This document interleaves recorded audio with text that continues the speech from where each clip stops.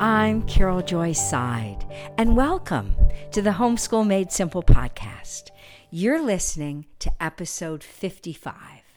This is a podcast to help you homeschool simply, inexpensively, and enjoyably.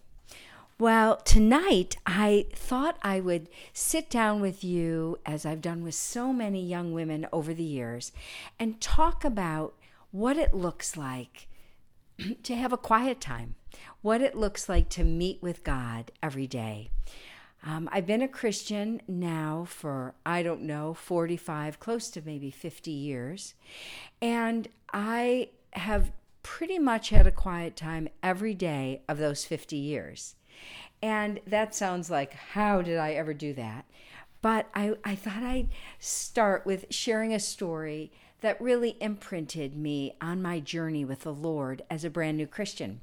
Some of you know that I came to the Lord during the Jesus movement and lived at Calvary Chapel, Costa Mesa, out in California. And on Tuesday nights, we had classes that you could pick. We went to church every night of the week by choice. Nobody made us. But and boy, you better be on time or you wouldn't get a seat or you wouldn't get in. And we were sitting on the floor and everywhere you could sit in this very large sanctuary because nobody wanted to miss. It was the place to be and so joyful and fun.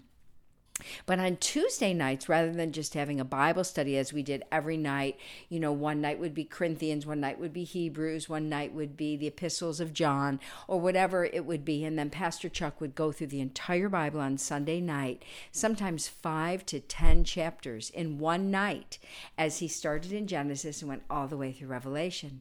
But on Tuesday night, we had a choice of different things we could attend, and I wanted to be with Pastor Romaine. Pastor Romaine had been a drill sergeant in the Marines, and he was tough, but we knew that he loved us. And so I went to his class on Tuesday nights, and one night we're in a classroom, and a young man raises his hand and he says, Pastor Romaine, I am just really struggling in my life. I go to work and I come home at night and I read my Bible and I pray and I get up and go to work and I come home. And Romaine just said, stop right there. And he went up to the blackboard and he wrote a big AM and he wrote a big PM. And he said, this is you. And he takes this great big chalk and he starts marking the board. And he goes, all day long, the world walks all over you. And then you come home and you read your Bible and you pray and you go to bed. And next morning you get up and all day long, the world walks all over you. And then he takes his chalk and he crosses out PM and he goes, not PM, people. And then he circles AM really, really large and he goes, AM. And he said to us, don't let your feet touch the ground in the morning before you have met with God. And there I was, just a brand new Christian straight out of the world. And I just remember going, I get it. And from that day on, I got it. And so no matter what, I always say to people, if the house is burning, I would say to the firemen, I'll be with you as soon as I've read the scripture. It's just so much a part of who I am, and it has shaped my entire Christian life. And so over the years, I've tried lots of different ways to have a quiet time, and I'm going to share some tips and things I've learned along the way. First of all, I want to talk to you about your actual Bible. In America, our problem is we have too many Bibles and too many options. And so we don't really own our Bible, our personal Bible. Ruth Bell Graham, who I was so influenced by when she was alive, used to her Bible was so used that the pages were falling out, but she wouldn't dare replace it because of all the notes and how personal the Bible had, her personal Bible had been to her. And so she took a belt that she, wore on her clothes, and she cut it, and she put the belt around the Bible so to hold it together, and she called it her Bible belt. And that's what I love. And she used to say, a Bible that is falling apart is seldom owned by someone whose life is. So if your Bible's falling apart, your life won't be, because you've been reading it so much and using it. And we were always taught as new Christians, underline and take notes and mark up your Bible. It's the sword of God. It's a tool that you use, and it needs to be personalized so that when you're witnessing to someone and you want to find a scripture, it's on the page where there's the little tea stain, or where my child scribbled in the corner, or whatever. Your Bible needs to become like a really good pair of running shoes that you just feel like they're like part of your skin, and that's how your Bible needs to be.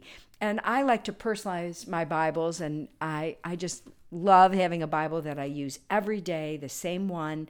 So right now I like big print because I'm old. You may not need, but get print that is comfortable. Some of these mini Bibles, or heaven forbid, not using your phone. What on earth?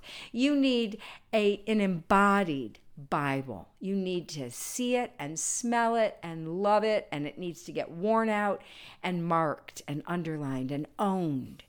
And I took my latest Bible that I've been using the last few years. It's brown leather, and spend some money on your Bible. This one's goat skin, and it's really a good quality, because once you own a Bible and use it so much, you don't want it, to just the cover to fall off and all that. But it was so boring looking. It's brown, and it has ribbons, which, are great. But I painted a tree of life on the leather to make it more mine, more personal, more special. And so underline, mark it, take notes. So if you leave it behind, everyone will say, oh, that's Susie's Bible. We know who that is. And of course, put your name and your phone number, and maybe even a reward if this is found, so that you know that you will never lose it. And then I use Prismacolor pencils, which are coloring pencils that professional artists use for illustration. I use usually like a red, but sometimes I use blue or green, or flesh color is a great underliner. It doesn't go through the pages, and it doesn't smear. So I usually keep a Prismacolor pencil in my Bible at all times. And then over the years, I tried to find a reading program that would work. Many people in the evangelical world historically, maybe not anymore, used the model of Robert Murray M'Cheyne, a Scotch evangelist and pastor that he was an amazing man of God. And he had a way where you read the New Testament, I forget if it's 2 or 3 times every year, and the Old Testament once a year, and you read through the Psalms every month. And he has, a really demanding course of study for your Bible reading plan. And for me, because I'm more of a contemplative in my spiritual leanings, I like to meditate on the scripture, really kind of chew on it, let it wash over me. I like to sit with it. And so for me, it's just too much. I feel like I'm drinking out of a fire hydrant trying to use Robert Murray M'Cheyne. But I've tried lots of different methods. And about, maybe 20 years ago, some friends of mine, Michelle Van Loon, the author, the Christian author, and her sweet husband, who are both Jewish in background and love Jesus as their Messiah, they told me about a reading plan that they were using called the Daily Devotional Guide, the St. James Daily Devotional Guide for the Christian Year. I call it the St. James Method. And it's a ministry in Chicago of people from different denominations, and it's headed up by a very, very respected and well-known theologian named Patrick Henry Reardon. Patrick Henry Reardon, and he's head of the Fellowship of St. James. And what this is, it is a lectionary method. And I'll read you a little bit of what they say on the front cover of it. And it comes out quarterly, and it's very inexpensive. It's $20 a year. And if you go in with a group of people, it's $15 a year. And it comes 4 times a year to your door. And it says this: the traditional lectionaries or systematic readings of Holy Scripture are of 2 kinds. One is Lectio Continua, which means reading a given book of the Bible straight through, or number 2, Lectio Selecta, which means that you read particular readings for particular days or special reasons. Both methods are inherited from Judaism and have been in constant use among Christians from the beginning. So if you are a user of the Book of Common Prayer, they use this method in the Book of Common Prayer in the Anglican Church. The author says, believers have long been persuaded that a judicious combination of the 2 methods constitutes the best approach to reading Holy Scripture. If we were to use only the first method, for example, we might find that our Bible reading on Christmas or Easter concerned Samson's various fights with the Philistines, making us wonder if this weren't something of a distraction. So we pick specific readings suitable to those special days, Lectio Selecta. Similarly, if we constantly pick selections from the Bible and always read them apart from their context without the biblical canon, we'd eventually lose touch with the integrity of various biblical books as such. So there's a distinct advantage in reading, say, the book of Genesis or Daniel or Mark straight through in order to grasp it in its fullness, Lectio Continua. And so Patrick Henry Reardon has done that. So every year you read the New Testament straight through, and every 2 years you read the Old Testament straight through. And so let me just explain. So today, for example, in the morning reading, you're supposed to read Matthew 17, 14 through 21. So you always read a gospel, always one of Matthew, Mark, Luke, or John. You read one of those, depending on the part of the year. And then you read an epistle, always. So this morning was Romans 10, 14 through 21. And then you read Psalms in the morning. So this morning was Psalm 18, 1 through 19. And then there's a little cross. And then the evening psalm will be 18, 20 through 50. So it's a longer psalm, so they divide it in half. And then your evening reading, if you choose to do a morning and an evening, would be Proverbs 17. So what I like to say to people is at least read the gospel. It's always just not even a chapter. It's, just a section of the chapter. And the next day you pick up where you left off and you go consistently through the gospel. And then I say to them, and maybe read one psalm a day.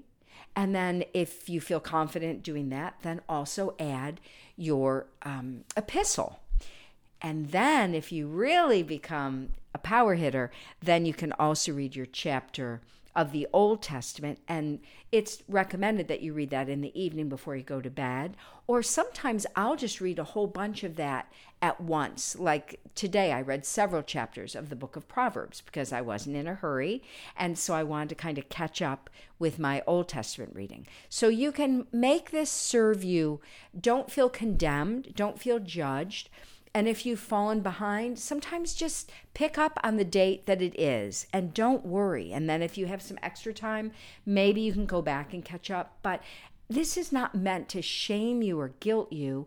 It's just to keep you moving and get that big picture of the scripture instead of playing Russian roulette in the morning and just opening your Bible like it's a fortune cookie. That is not the way to grow in Christ. So I love this. I'm going to give you their information so that you and your friends, I love it that sometimes my different friends who I've mentored over the years, or who are just my peers and contemporaries, we're all reading St. James. So I'll call up someone and say, this psalm, and they'll be like, I just read it. Or, so we can share in reading the scripture together. It's fun to do, of course, with your spouse or a group of friends, maybe your small group could all subscribe. So the publisher's phone number, excuse me, is 773 481 1090. 773-481-1090, and it's called the Fellowship of St. James, and their website is fsj.org, fellowshipstjames.org, fsj.org, and you will thank me later. It will bring excuse me, consistency and order and just a real pattern in your life instead of just jumping from pillar to post, which is not the way to grow in Christ. Isn't it wonderful to hear from homeschool graduates who can walk and chew gum at the same time? Oftentimes, we envision homeschool as especially beneficial in the early years when children are young. We forget that homeschooling during the teen years can be even more beneficial. These years with our children are what I call the golden years. What do you want your children to look like when they're 18 or 21? What you do with them when they're 2 or 3 or 4 years old will be affected by this long-term vision. That's why I wrote my seminar, Begin with the End in Mind. On April 17th, I will be teaching Begin with the End in Mind in a live webinar. The replay will be available for 2 weeks after the live event, and the handouts you receive are yours forever. Though this seminar is all about homeschool for junior high and high school, this is the seminar I want everyone to hear, regardless of their children's ages. Register by April 10th to receive an early bird discount. Don't wait till your children are getting ready for college to attend this seminar. You will benefit from this information even in the earliest days of homeschooling. Now back to the show. And then I thought I'd share with you some different translations that I really love. And I like to keep them next to me. So when I'm reading, I personally, just a little secret about me, I was taught the King James Bible as a new believer at Calvary Chapel. And it is the Bible that I have memorized and that I have sung. Because all we did in the early years of the Jesus movement was we sang scripture and verbatim from the King James Bible, just that the young guys and gals would write songs and then they'd teach it to us. We didn't have overheads. We didn't have songbooks. We just memorized the scripture as we sang with, long-haired kids in guitars and overalls, but they were teaching us the scripture, and 45 years later, I can still quote verbatim everything that we sang. So I love the King James Bible. It's the Bible that I know by heart. But if I'm reading it and I come across some antiquated writing and I'm like, I need some light on this, then I might pull out my ESV, which I consider the most accurate translation and very contemporary translation, the English Standard Version, owned by Crossway Publishers. And there are many beautiful editions that Crossway has created of the ESV. And then if you're wanting something else that's very accurate, I look for Bibles traditionally that are word-by-word translations. I want my Bible to be as accurate as possible, and so the ESV is a word-by-word, not a phrase-by-phrase. And also the New American Standard Version, which predated the ESV. It is probably my second or third favorite version of the Bible, the New American Standard, and I love it, and it is a word-by-word translation as well. And then if you're wanting something that's a little bit simpler, probably my favorite translation, particularly to read with children, is called the Everyday Bible. That's what it's printed under, but the actual translation is the New Century Version. The New Century Version, and it's written on, I believe, a 4th grade reading level. And I love it. And it is a translation, not a paraphrase. And then if you're wanting something really creative to help you think outside the box, every Christian should own a copy of J.B. Phillips' translation of the New Testament in modern English, and you can buy it very inexpensively used. He started by writing the epistles, and it was called Letters to Young Churches, and eventually he did the Gospels, and then he combined them to the New Testament in modern English. So you can get different things. J.B. Phillips also wrote a book that's fabulous called Your God is Too Small. He was a British pastor. So get some other translations so that when you're kind of maybe in a rut with the translation that you use every day, it's great to have a couple other. And when I teach Bible study, I love that the women just tend to bring all different versions. And then when we go around taking turns reading, and then I teach, and then they read some more, and then I teach. When we come across something that sounds a little different or interesting, I'll say, well, what translation is that? And they'll tell me, and I'll say, well, who has something different than that? Let's compare. And it's so fun to compare the different versions. In the olden days of the Jesus movie, many of us had parallel Bibles, which had 2 or 3 versions of the Bible on the same page. And I loved that. I don't see those around as much nowadays. I don't think people are scholarly as we used to be, sadly. But I love the idea of a parallel Bible where you have a very simple translation and then one more complex, a little bit more advanced, and you can, compare and contrast. Then I think it's helpful to have some Bible study aids, and you don't have to make yourself crazy with this. Don't overwhelm yourself. But probably the first and the simplest book that Pastor Chuck always recommended to every new believer is Halley's Bible Handbook. Halleys, Halley's Bible Handbook, and it is like a miniature commentary on the entire Bible, and every new believer should have a copy of it. It's marvelous, and there's a section on how we got our Bible, there's a section on church history, there's a section on archaeology, and then an abbreviated Bible commentary. And then one of the most famous books ever written about the Bible, and one of the best-selling, is written by my friend. Of course, I never met her, but I consider her my friend, Henrietta Mears. And I've done a podcast on Miss Mears, or teacher, as everyone called her. But she wrote one of the best-selling books on the Bible called What the Bible is All About. It sold over 3 million copies. And it is a must. So it has a basic guide to every book of the Bible. It gives you a reading plan. It has maps and charts and photos and illustrations. And it will whet your appetite to take your Bible reading to a real systematic level. And then probably, if I only could recommend one book for you as a Bible guide or aid, I would say everyone needs to own a Strong's Exhaustive Concordance of the Bible. And don't feel exhausted when I tell you about it, but Strong's, Professor Strong created this before the computer, if you can imagine this, and he goes through every word in the Bible. And so if you come across, let's say you want to study about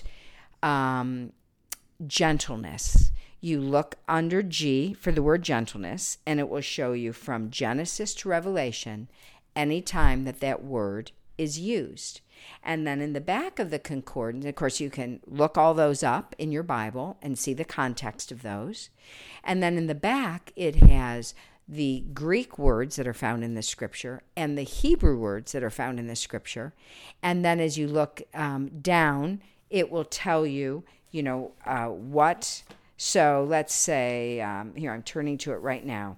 Okay, so right now I'm in the Hebrew, and you look up a Hebrew word, which has a number next to it. Now, the number goes with the English, so that when you're reading about gentleness, and it'll give you a number, then you can look it up in the Hebrew, and then you can also, toward the back, behind the Hebrew, you can look it up in the English, in the Greek. So when you're teaching Bible study, you can say, well, this is the Greek word such and such, or this is the Hebrew word such and such.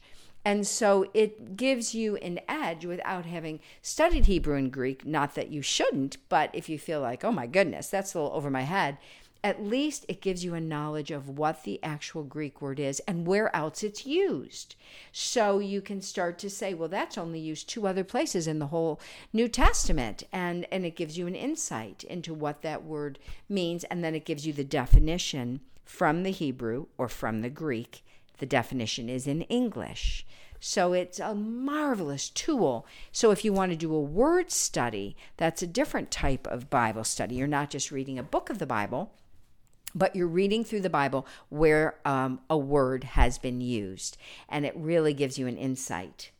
And then I was going to recommend Vine's Expository Dictionary, which is a complete expository exposure to both the Old and New Testaments, and it's keyed to Strong's reference numbers. So they work together, and also keys you to major lexicons as you get more sophisticated in your Bible study. And if you ever were to study exegesis, which is the study of the scripture in its original language, to exegete. Homer would be to study Greek, so then you could read Homer in the original language. So that's way down the line, but let's just aim for a quiet time every morning and start there. So let's start small with new beginning, not despising the day of new beginnings. And then a couple really helpful books. One is called How to Pray by R.A. Torrey. R.A. Torrey, you may have heard me speak about the Torrey Honors Program at Biola, which is a great books curriculum. It's named for R.A. Torrey, the great evangelist and wonderful Bible teacher. And he wrote a book called How to Pray. And then he also wrote, and they're little bitty books, so they're not thick and intimidating. This one is even littler, and it's called How to Study the Bible by R.A. Torrey. So those are 2 super simple books that will get you started. And then if you want a commentary, I really love Warren Wiersbe's commentaries on the Old and New Testament, and they're called the Bible Exposition Commentary. The Bible Exposition Commentary by Warren Wiersbe. So I want to just challenge you, even if it's 15 minutes, even if you're nursing your baby or while you're waiting for the oatmeal to absorb the liquid, or, while your kids are making their beds and getting dressed. However you have to make it work. Ideally, of course, it would be great to get up before your children and have your quiet time in complete silence. But let's face it, sometimes that just doesn't work out when you've got a little baby. I do recommend that you teach your children that unless there's smoke or blood, they don't interrupt while you're having your quiet time, and that they need to know what they're doing. If they're old enough to make their beds and maybe do a buddy system so that you're not interrupted. You have your olders and your youngers, and you say, have you and your buddy made your beds? Have you and your buddy gotten dressed? Have you and your buddy brushed your teeth?